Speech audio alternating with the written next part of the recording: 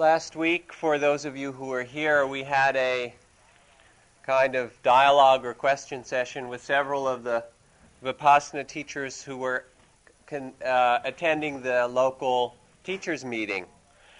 Vimalo, the man who'd been a monk for 25 years from Germany, who has done a lot of wonderful study of kind of reawakening the poetry and mystical in the Buddhist language and texts. And Carol Wilson, who spoke in some ways about the purity and simplicity of the life of a nun. Well, they've all gone back to their respective centers, and the teacher meetings are finished, and they were basically very good. Really good that we get together and coordinate our work. Ramdas also came and attended some part of them. At some point I asked him, he'd listened to a number of my talks recently.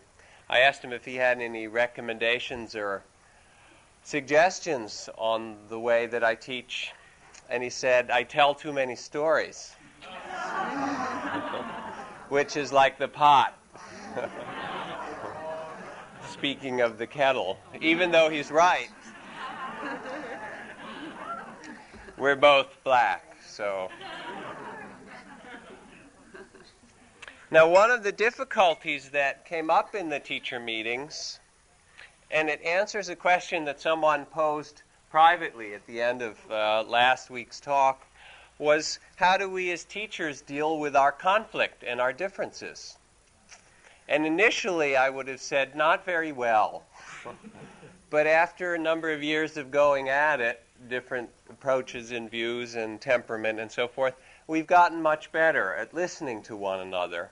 And it took a lot of practice and a lot of looking at ourselves and how we were creating conflict. There were differences of views, and there are among us as teachers some who are concerned that traditional Buddhism has a life-denying flavor. If you read the practices of the monks, renounce everything in the world and go off. And so some people are afraid, as teachers, that that might lead people to aversion to life rather than wisdom. And then there are the others that say, but that is wisdom. And if you water it down and say life is really just a picnic and it's wonderful and what the Buddha said was just have a good time or something, you miss the point of the teachings. And there were different views on the importance or the necessity of concentration, how important it is for wisdom or understanding to grow out of retreats and deep samadhi and strong intensive practice. Or can we change ourselves in a practice of daily life? Or both, which might well be the best answer. How do we work with greed or fear or hatred or delusion? Now, one of the interesting things I noticed in this meeting, and you may have seen it in your own lives, is what I would call the magnetic phenomena. That the closer the two poles of the magnet are to being alike, the two positive poles, for example, the more that they struggle with each other and repel one another, the more polarized they get. Perhaps like the Baptists and the Anabaptists, or the different Zen sects who don't have so much to do with one another, or the Neo-Freudians and the object relations people and the straight Freudians, all of whom have greater difficulty with one another than they do with Muslims or Hindus or something outside of their system. In fact, there was a Swami I knew as a teacher who was a very fine teacher and had a system of practice that you were supposed to do. And he didn't mind teaching his system of practice wherever he was invited. He would teach in various centers. He would teach in rented conference centers. In old mental hospitals he taught his teachings. He would teach in railway stations, anywhere except in the temples of other swamis or other Hindu centers, because that might pollute his teachings. Do you understand what I'm talking about? Somehow the nearer things are to us, often the more threatened we become by them. And I think the threat comes from a sense in us that we're going to lose our identity. It's not really that the people who are close to us are the biggest problem, but there's a fear of a loss of who we are, of our sense of self. It threatens us, that which is near to us. Now, there's all kinds of threats in that category. Fear of intimacy, fear of being compared to another person and not turning out quite as well as you would like to think of yourself. And if we look at our views, because these teachers in this group, although they all were teaching more or less the same thing, had somewhat different views. Not very different, but a little bit different. And it was like conversations about religion anywhere. And one could not convince another so easily. And we have those. We have our religious views or our political views. I know some of you don't, but our social views, our views how the world should be run, our personal views that extend particularly to the people we're closest to and how their lives should be run. Do you know the kind of views that I'm talking about? The categories of them? There was a point early on in my marriage where my wife and I were reading a book together that some of you may know called The Goddesses in Every Woman. And it's a kind of a Jungian book by Jean Bolin that describes 7 or 10 of the great archetypes of the Greek gods, Aphrodite and Persephone, and a whole group of these great Greek goddesses, and talks about how a woman might model her life or find herself, her character and personality, particularly following one of these ways of being. And we were both reading it, and I read through it, and we had this conversation at one point, again, early on in our marriage. And after we read it, I said, I like this goddess and that one. There was one goddess in there I really couldn't connect with very well. I didn't resonate with. And I started to talk about that goddess in not the most enamored and generous terms. And she got very upset. She said, "That's me. That's the goddess that I'm the closest to in this book. I knew it. You don't love me." And we can laugh about it now. But it wasn't funny at all at the time. It was very painful because there was some ring of truth in it. She said, "I knew it, you really want me to be a different person, and ever since we've been together and we got in that kind of a fight." I'm sure you know that kind of a fight. Anyway. And I really had to look at it. And she started to weep and cry and say, "This is who I am. I'm this kind of person." And in our conversation, we really began to look at the ideals or the images that we had brought to our marriage of what we wanted, which was how we were trying to see one another, our projections. And I saw her as this lovely woman and the kind of goddess that I wanted, and she saw me as this man with the kind of attributes that she wanted. And a good part of our early relationship and marriage was a process of disillusionment, serious disillusionment, which was getting to see the person who was there rather than all the views and ways and things that we hoped that person would be to fit our fantasy, so they would fulfill us.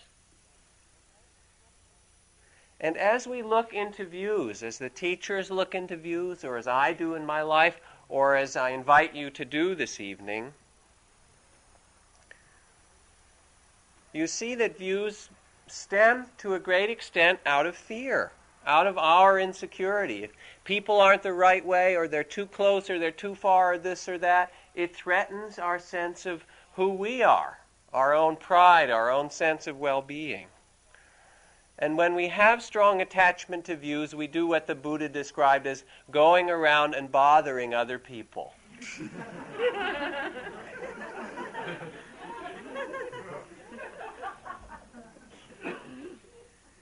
politically, socially, environmentally, personally. Now, in the meeting, we finally agreed to differ on certain things, which seems rather healthy since the Buddha recommended that holding to views was just one of the ways that one could create suffering in the world. There are a variety of them, and this was a very popular one. Do that. And I'd like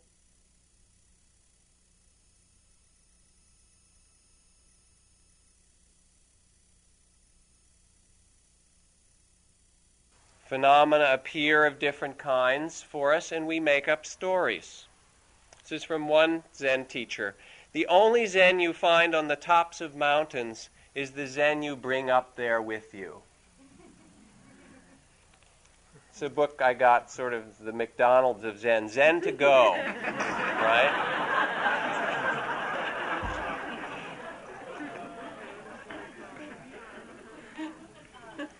But here is Zen Master Wang Po, who's one of the greatest of all the Chinese masters of 1,000 years. He said, the foolish reject what they see, not what they think. The wise do the opposite. They reject what they think. It's not worth much. Not what they see. They accept what they see. Can you hear the difference?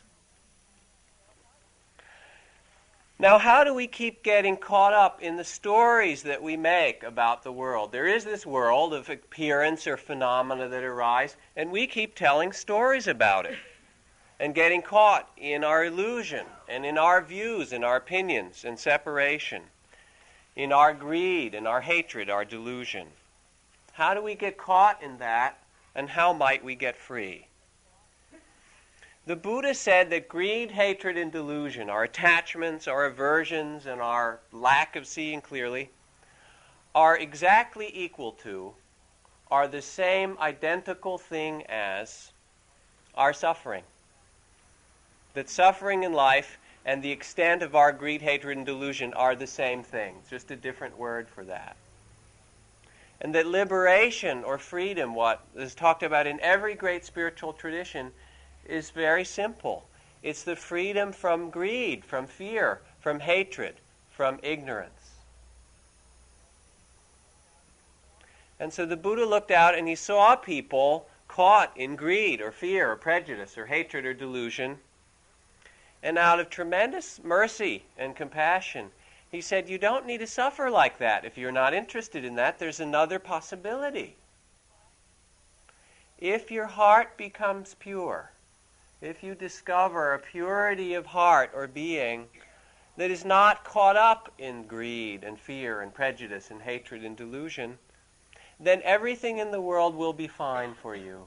You can act, you can contribute, you can make changes, you can do what's necessary, but all of it will be joyful, because the suffering of human life is equal to our greed, hatred, and delusion. Now, what's important in looking at this, if we want to find some other way, is to realize how strong these forces are.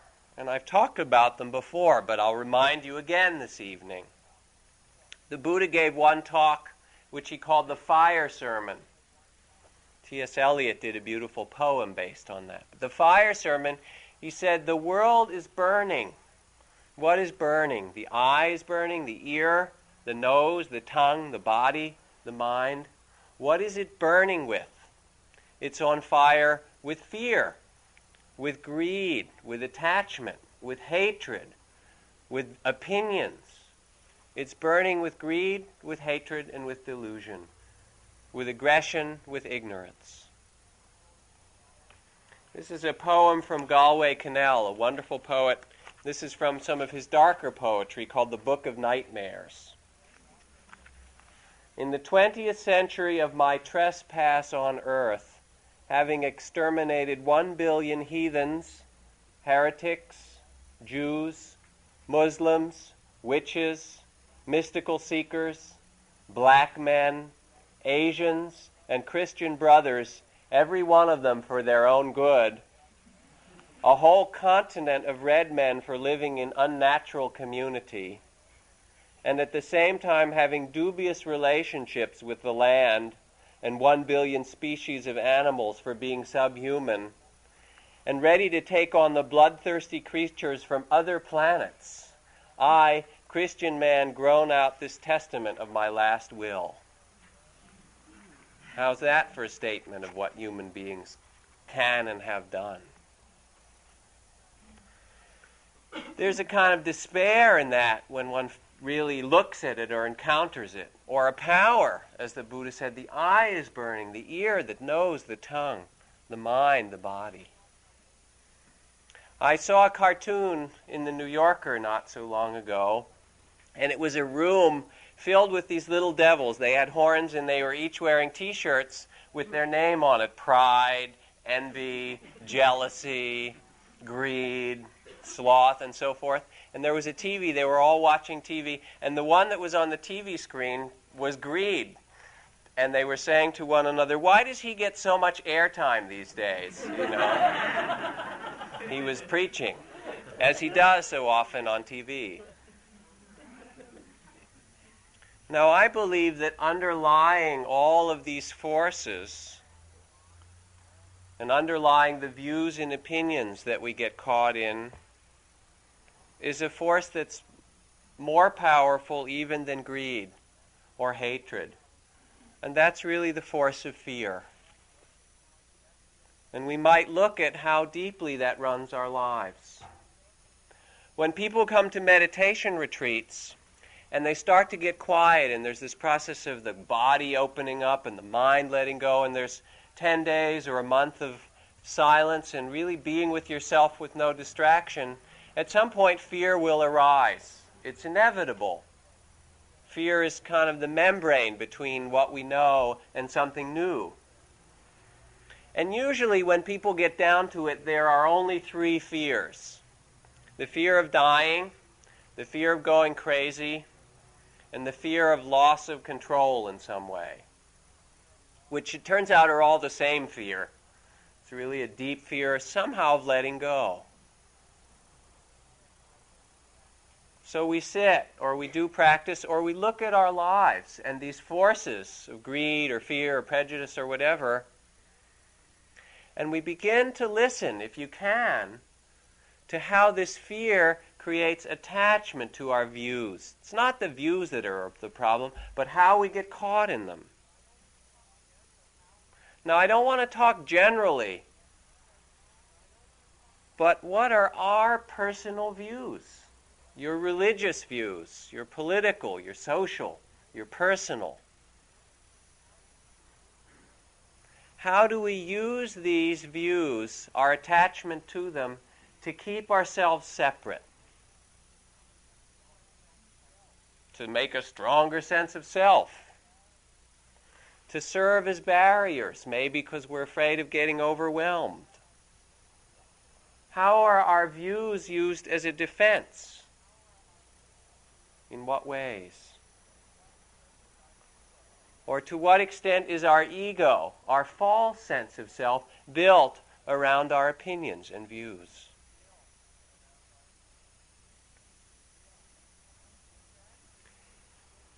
To practice is to begin to investigate the nature of ourself and our world and see what creates barriers, what creates suffering.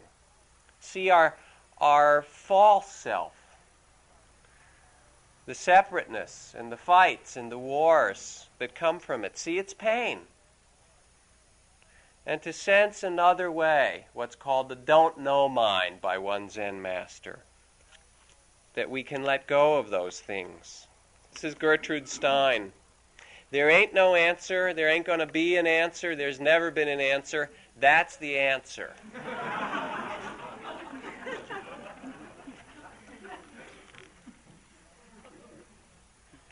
Now, how can we work with our views or our opinions, or in fact with passion or that overwhelms us? I don't mean healthy passion, but passion as obsession, or greed, or fear, or addiction, or hatred. The key tool that the Buddha recommended, and that is part of this path, this spiritual life, is wakefulness or mindfulness, awareness, seeing clearly. Mindfulness means to be aware of what is present without reacting to it with greed or hatred or delusion. Now, how can we use that in our daily life or retreats? It's really much the same. Suppose some view or opinion arises and you're very attached to it and stuck on it, or your anger or your fear or greed arises. How can you work with it as part of your spiritual life and become free, not some other lifetime, but now? The first thing that's necessary is to recognize it. Not a small thing.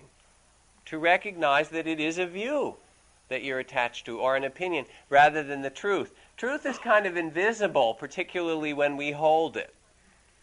We're so connected with it that it seems obvious. I don't know why everybody else doesn't see it this way, which is, of course, my way. So the purpose of all of these talks, in some way, is to get people to look in themselves and begin to question. And I give you a lot of questions in the talk. What are your views? How do you create barriers with them? How do you create struggle or conflict? Some people at retreats tell me, I've done it myself, they give themselves little Dharma talks through the day. They'll sit and they'll walk and there's a little voice in here giving them a little Dharma monologue. It's kind of like Winnie the Pooh who sings songs to himself as he does things, you know. There's a great tradition of it. There was one Zen master, I don't remember if it was Hakuin or whoever he was, who used to talk to himself all the time. He'd say, Hakuin, yes? Wake up today, I'll try. You know, and there would be these little dialogues talking to himself.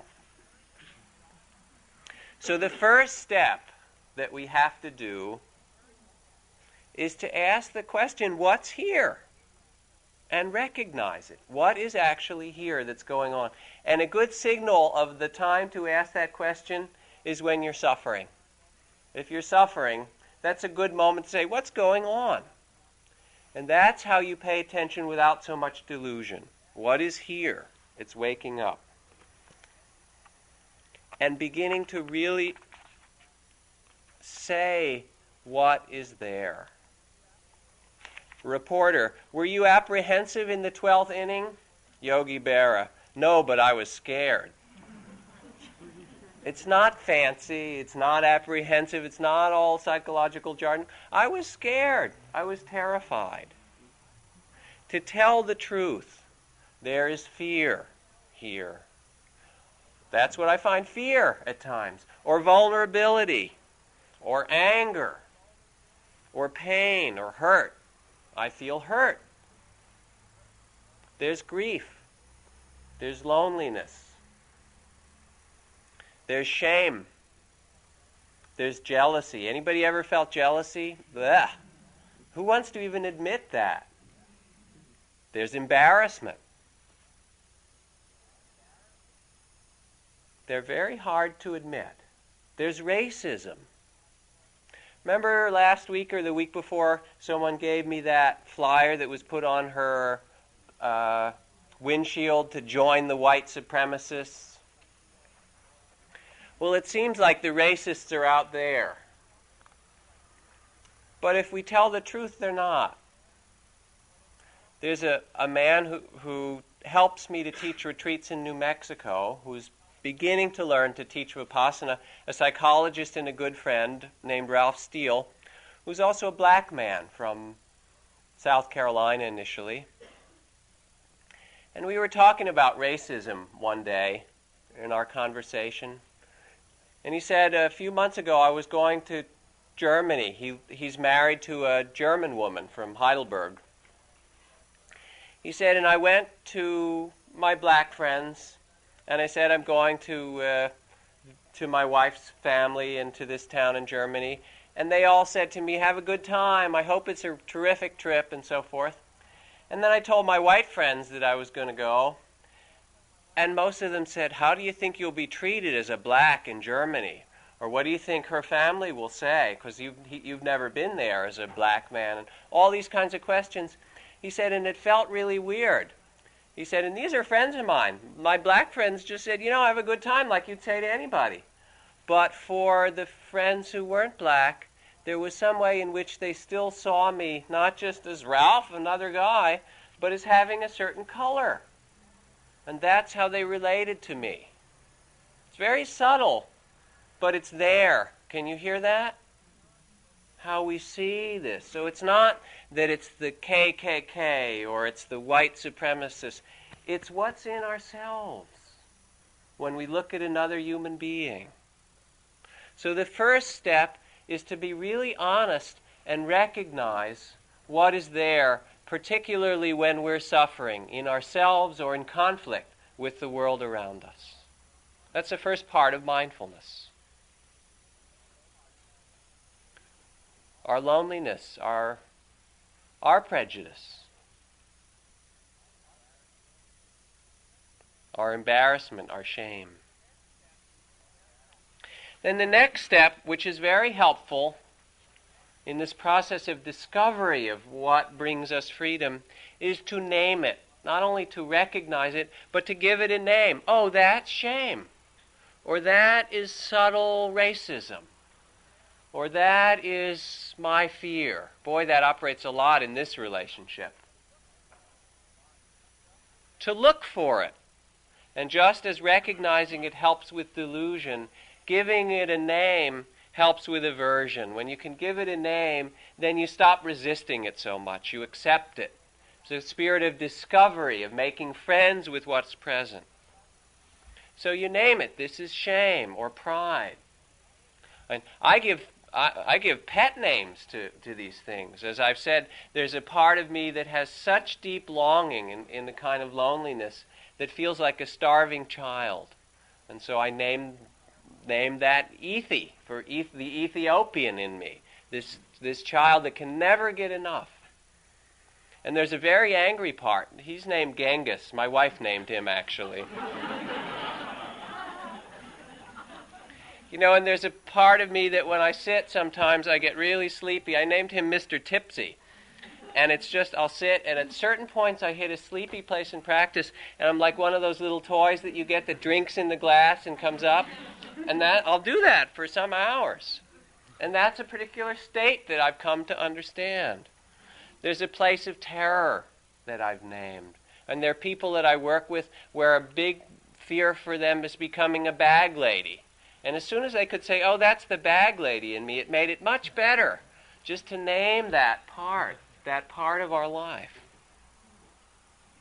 It helps to not be so averse to it, to develop a friendship rather than a struggle with these forces. So to recognize it, then to name it. Then what's another step one can do in becoming aware of these forces, of our views or our fears or whatever? This is really a key step in spiritual practice, and that is to bring your heart to it and not your mind. Not your rational mind especially. Spare yourself. To take this state, this view that you're attached to, or this fear, or this prejudice, or this jealousy, or whatever it is that you've noticed, and touch it with compassion and mercy and kindness. Notice if there's aversion to it. Very often, these are the things that we hate in ourselves. And bring it into your heart. Instead of the aversion, notice that, name the aversion. Hating, I don't like this. And then see, can you touch this with your heart? A way to do it that's useful when you're working with some difficult state inside is to see it as a child. When you face your anger, see it as an angry child. When you face your hunger and your addiction, see it as a starving child. When you face your sleepiness and your delusion, see it as a deluded, mixed up child. When you face your fear, see it as a terrified child. Feel the child. Feel it in your body, so that you relate to it not from how you should be or from the mind, but from some much deeper place in your heart that can understand and hold the child that is frightened or the child that is hungry, or the child that's having a tantrum. I mean, what do you do when a child is having a hard time? You pick the kid up generally, put it in your lap, stroke a little bit, say, it'll be okay. It'll be all right. I know you're hungry or frightened or angry. So you recognize it, you give it an honest name, and then you put it on your lap and you bring it into your heart. And you know what? That helps with aversion. You have to do it over and over again. It's not like you do it once and then the kid is okay. Anybody ever raise a child? It doesn't work that way. It's like every morning over again. So that helps with the aversion. Then what can you do? You can then, when you're friendly with it, when you're kinder with it, you can see the pattern. See how it's just comprised of views. Your anger just comes out of your opinions.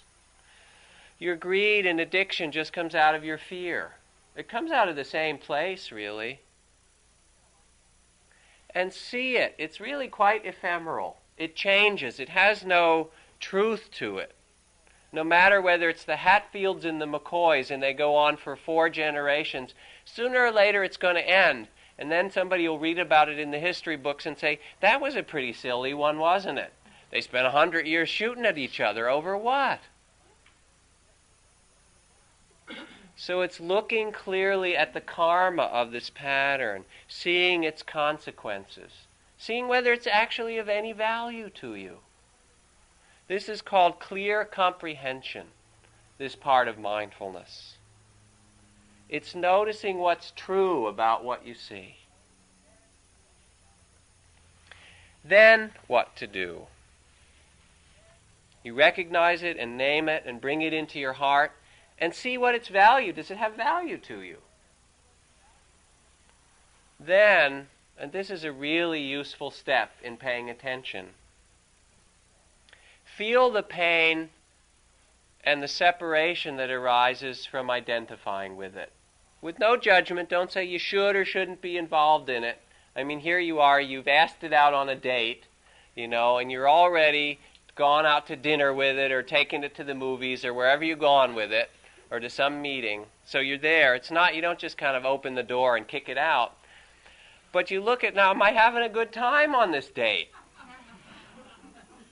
You look at this inner experience and say, is there pain with this? Is there separation? How much pain? See what it's like when it's there.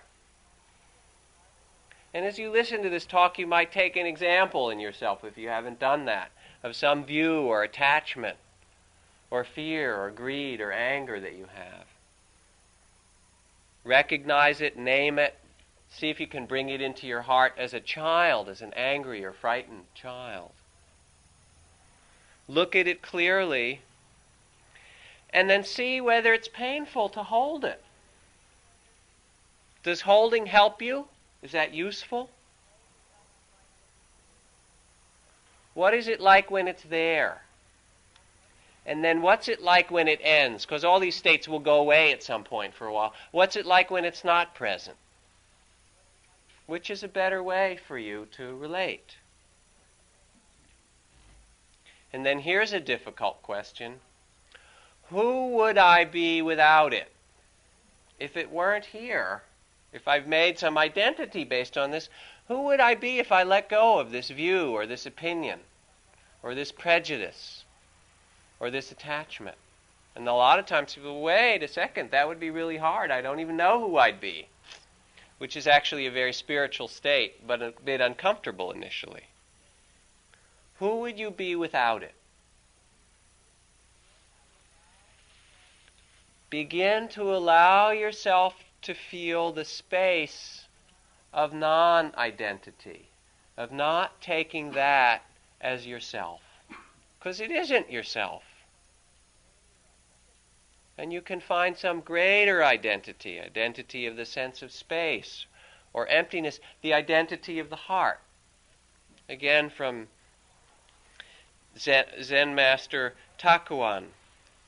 Try not to locate the heart anywhere. but let it fill up the whole body. Let it flow through the totality of your being.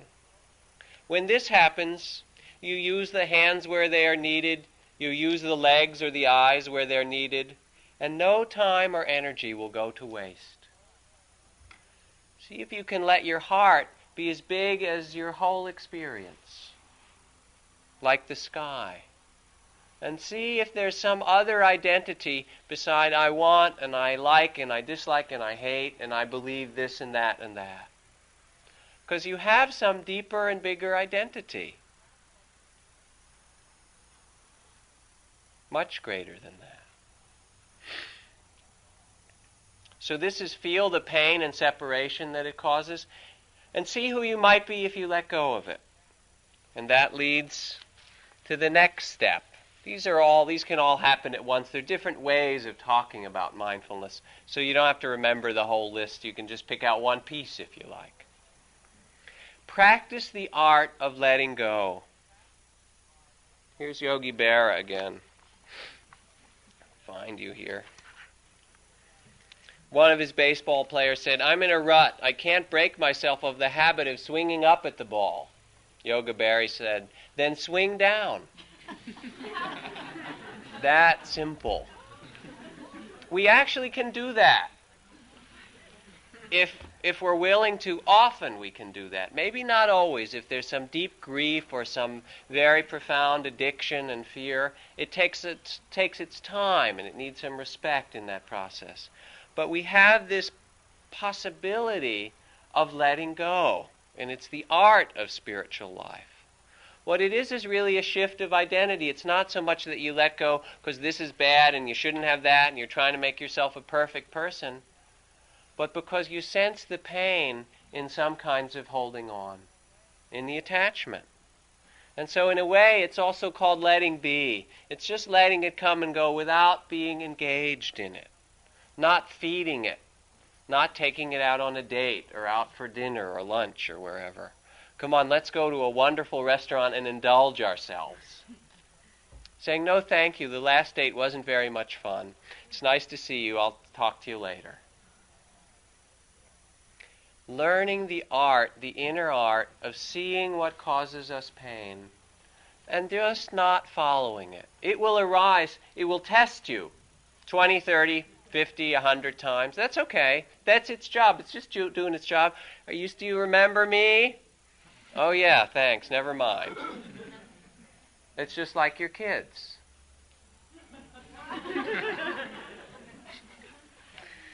And then finally, learning to live in the reality of the present, of the now.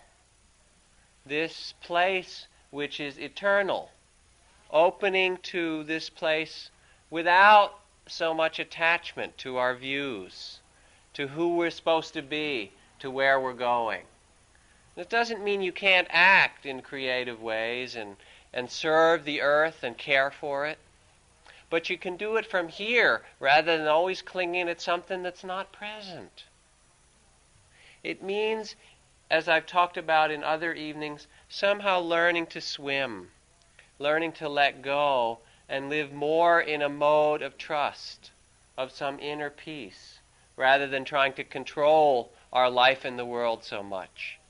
And then letting our actions come in the moment, out of our heart, out of what we care about, rather than out of our attachments.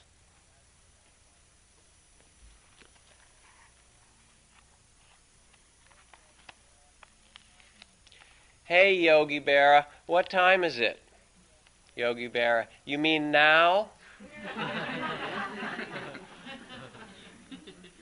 This is Arthur Miller. The word now is like a bomb thrown through the window, and it keeps ticking. It is. This now, this sense of now is incredibly powerful.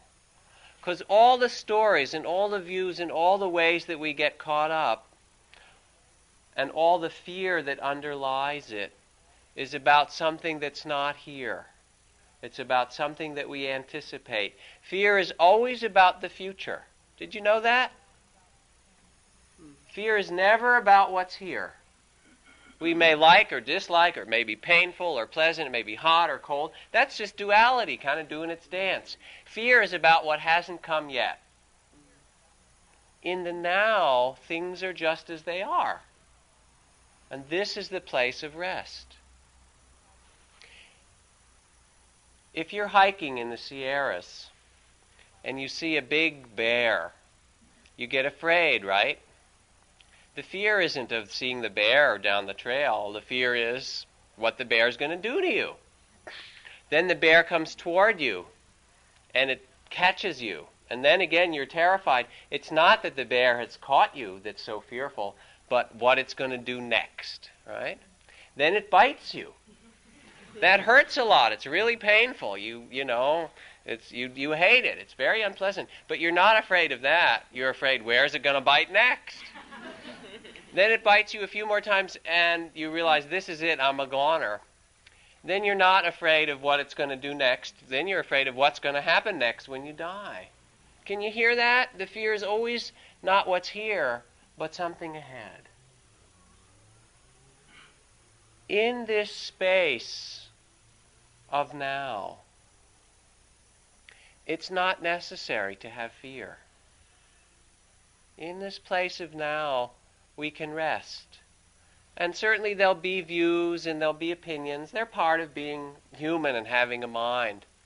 But you don't have to be so attached or take it so real or seriously, which is what the Buddha discovered. He had a much better time than most people. He didn't suffer because greed or hatred or fear or delusion were not things that he was caught in anymore.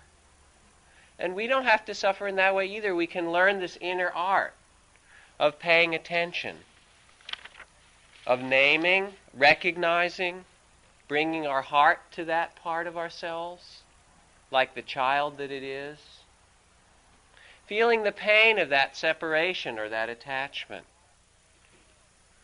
and learning the art of letting go, discovering that there is some other identity that is truer and deeper and more silent. Discovering the wisdom of insecurity.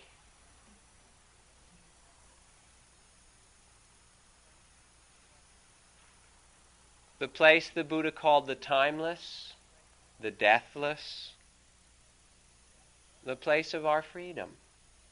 And it's no place else than in ourselves, in this moment. This is from Kabir. I said to this wanting creature inside me, what is this river you want to cross? You always want to be somewhere else. But there are no travelers on the river road, and no road. There is no body, and no mind. Do you believe there is some place that will make the soul less thirsty? In that great absence you will find nothing. Be strong then and enter into your own body. There you have a solid place for your feet. Think about it carefully. Don't go off somewhere else. Don't try to be someone else. Kabir says this, just throw away all thoughts of imaginary things and stand firm in that which you are.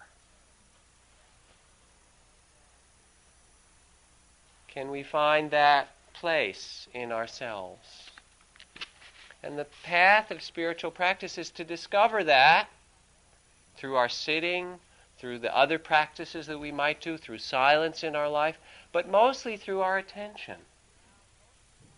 And then to have that be the ground from which we live, even if the kids come and give us a difficult time some days.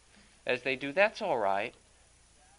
But to relate to them from that place rather than the opposite, rather than making our views and our greed and our fear actually our identity.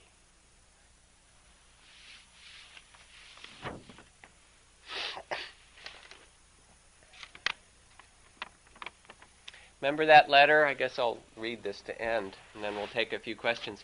That letter I started a couple of weeks ago, from the letter to the insurance company.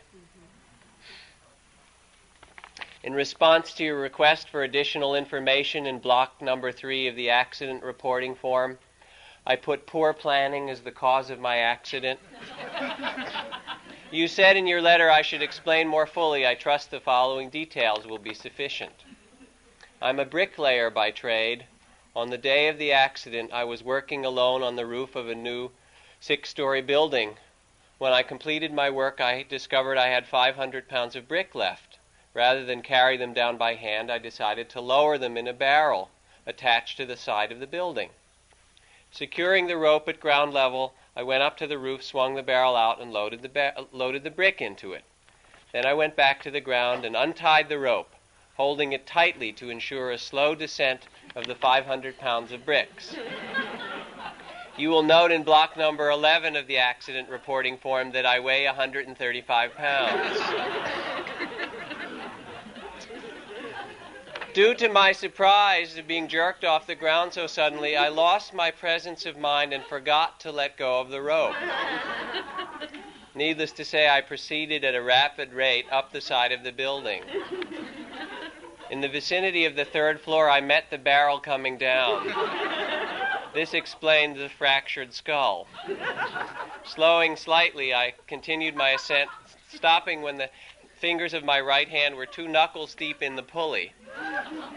Fortunately, by this time I had regained my presence of mind and was able to hold tightly to the rope in spite of my pain.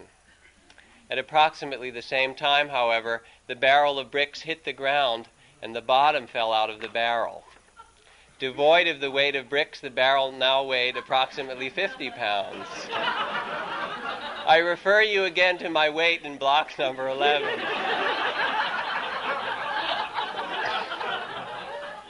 As you might imagine, I began a rapid descent down the side of the building.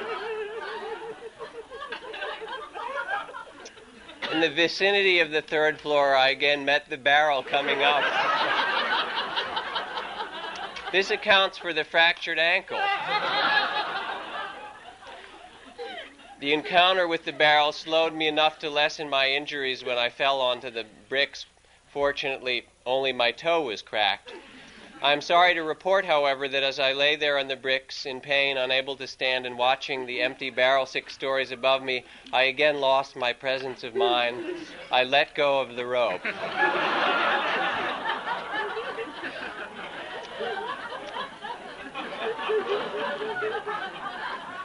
This is entitled On Knowing When to Let Go.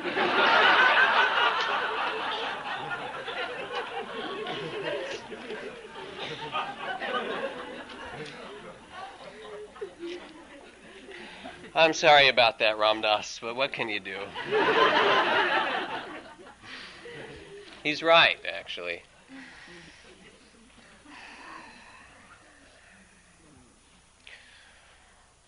Putting that laughter aside, there is something really important that you can consider in your practice about views and about attachments and about fear. And it's not something that you come and you sit once a week or you have a morning sitting practice and that's where it gets worked out. But it's in the repetitive attention to the situations of our life where we begin to learn this dance of what it is that creates sorrow and separation in our lives, and the war and poverty and prejudice that creates the suffering worldwide, and what it means to honor that, to name it, to find a compassion with it, and to free ourselves through an understanding. And that's the invitation of spiritual practice. You might reflect on yourself, or what are the pieces that it's finally time to look at and work with? The ones that you've been identified with long enough and been in pain about long enough. We have a few minutes for questions, if anyone does, or thoughts, please.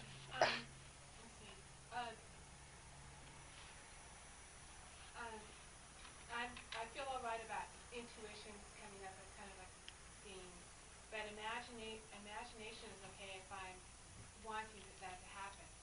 But since I've started painting more, my imagination is kind of coming out all the time while I'm walking down the street. I'll see a manhole cover, and then I'll imagine all these things coming out of the manhole cover from underneath it, and so on. And that really bothers me.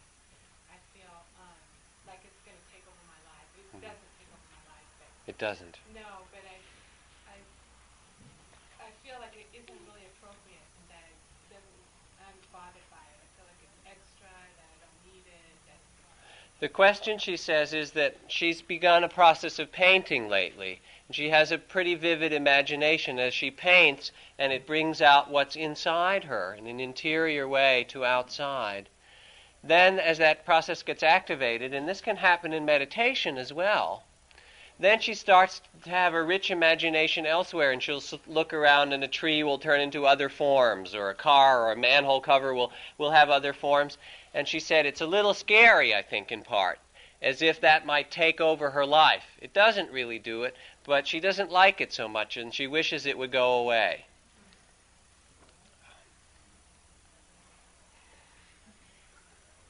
How many people here have things that come in your mind that you wish would go away?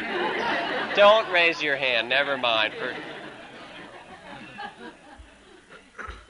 Sometimes it's sights, sometimes it's sounds, sometimes it's feelings, sometimes it's thoughts, sometimes it will be judgments.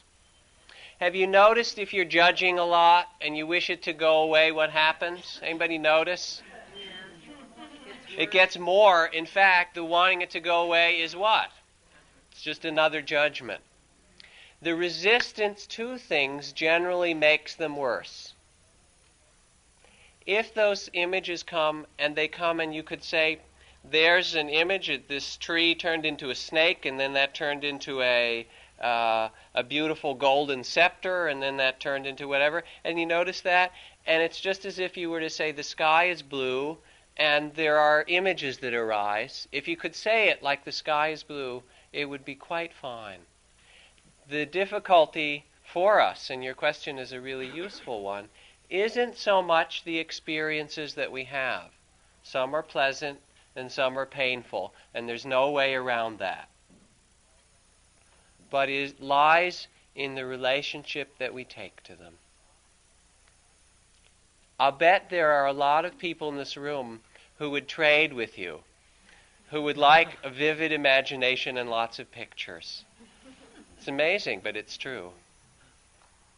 But anyway, they're yours. There's a playful kid in there. Enjoy her. Other questions, please?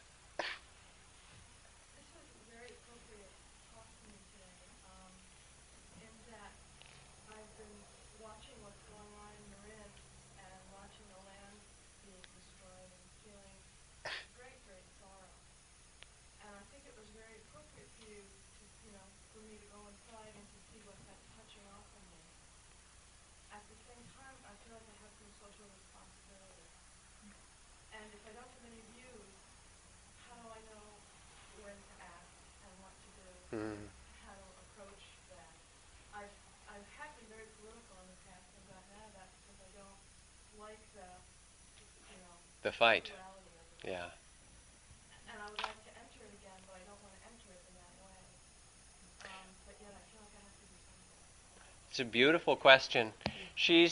This woman says that she's been involved in political fights in the past for good causes, and she dropped out because she didn't like the struggle and the fight of it.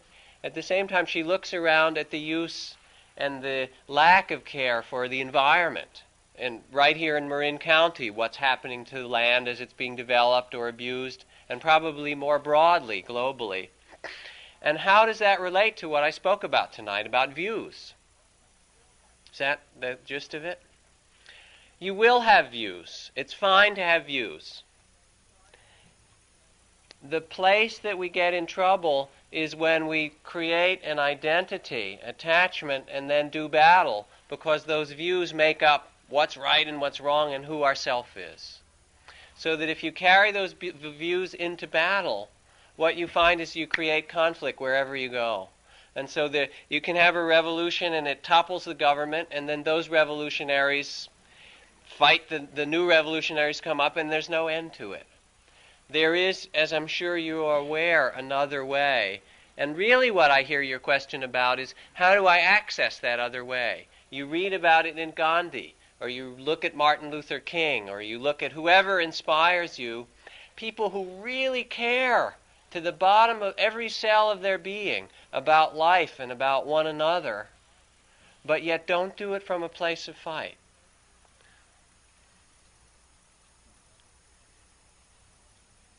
What is that other place? What is the source of that strength? And I don't want to give you a simple answer, because it's not a question that a few sentences could answer. But there is a place within us of wholeness, of well-being, of a kind of inner strength, the strength of the heart, that's greater than all those sorrows and those struggles, that's not afraid of the pain, that's not even caught up, not even afraid that maybe the earth will go down in flames. I mean, there is that fear, but there's some place that touches something greater, which is the force that created all of this. And if we can find that, touch that place of fearlessness in ourselves, or of peacefulness, or of wholeness, then we can go and really work and care for the earth, the rainforest, the land, not out of a place of aggression, but out of a place of very deep commitment, because we are connected with that, because it's ourself, as if it were our own body. And in one way, the practice of meditation is to discover that place in yourself, that place of both emptiness, of selflessness, and therefore of connectedness. Being nothing, I am everything. All I could say then is that that's your work, and it's wonderful work. Were you going to say something more? There's this passage I read from Martin Luther King. I've read it a lot of times, but it always inspires me, so I'll read it once more. In the difficulty of the marches, he said, "We will match your capacity to inflict suffering with our capacity to endure suffering. We will meet your physical force with soul force. We will not hate you, but we cannot in all good conscience obey your unjust laws. But we will soon wear you down by our capacity to suffer. And in winning our freedom, we will so appeal to your heart and conscience that we will win your freedom in the process." That's a place of action that's not one of attachment to opinion, but to some connection to some deeper truth. That's extraordinary. And we have that. But Jack, what if you're dealing with somebody who doesn't have a conscience? What if you're dealing with somebody who's a sociopath? What if you're dealing with people without conscience, or who's a sociopath, or a system that's that way? I don't know the answer to that. I can't tell you, quite honestly. There are some people, like Gandhi, who would just give their lives at that moment and say, these principles and this which I value is greater than whether I live or die. And be a martyr in some sense, or live from those principles. There are others who might find some other way to work with it. I don't have a simple answer. And when you find yourself in that situation, I wish you luck. Or if I do, I wish you well. But I know that for the most part in our lives, we don't have to work from a polarized place. And for the most part on this earth, although there may be circumstances that are incredibly difficult, and I don't know how you should deal with them, that if we want to create peace, or if we want to live freely, free from greed, hatred, and delusion, the place to start is in ourselves. And that's the best that I can say for an answer, and wish you well in those times. I don't know what I'd do. I don't know whether I would kill another person. I'm not sure. And having been around a war in Vietnam and Cambodia, what it does to people is awesome. And so I don't know.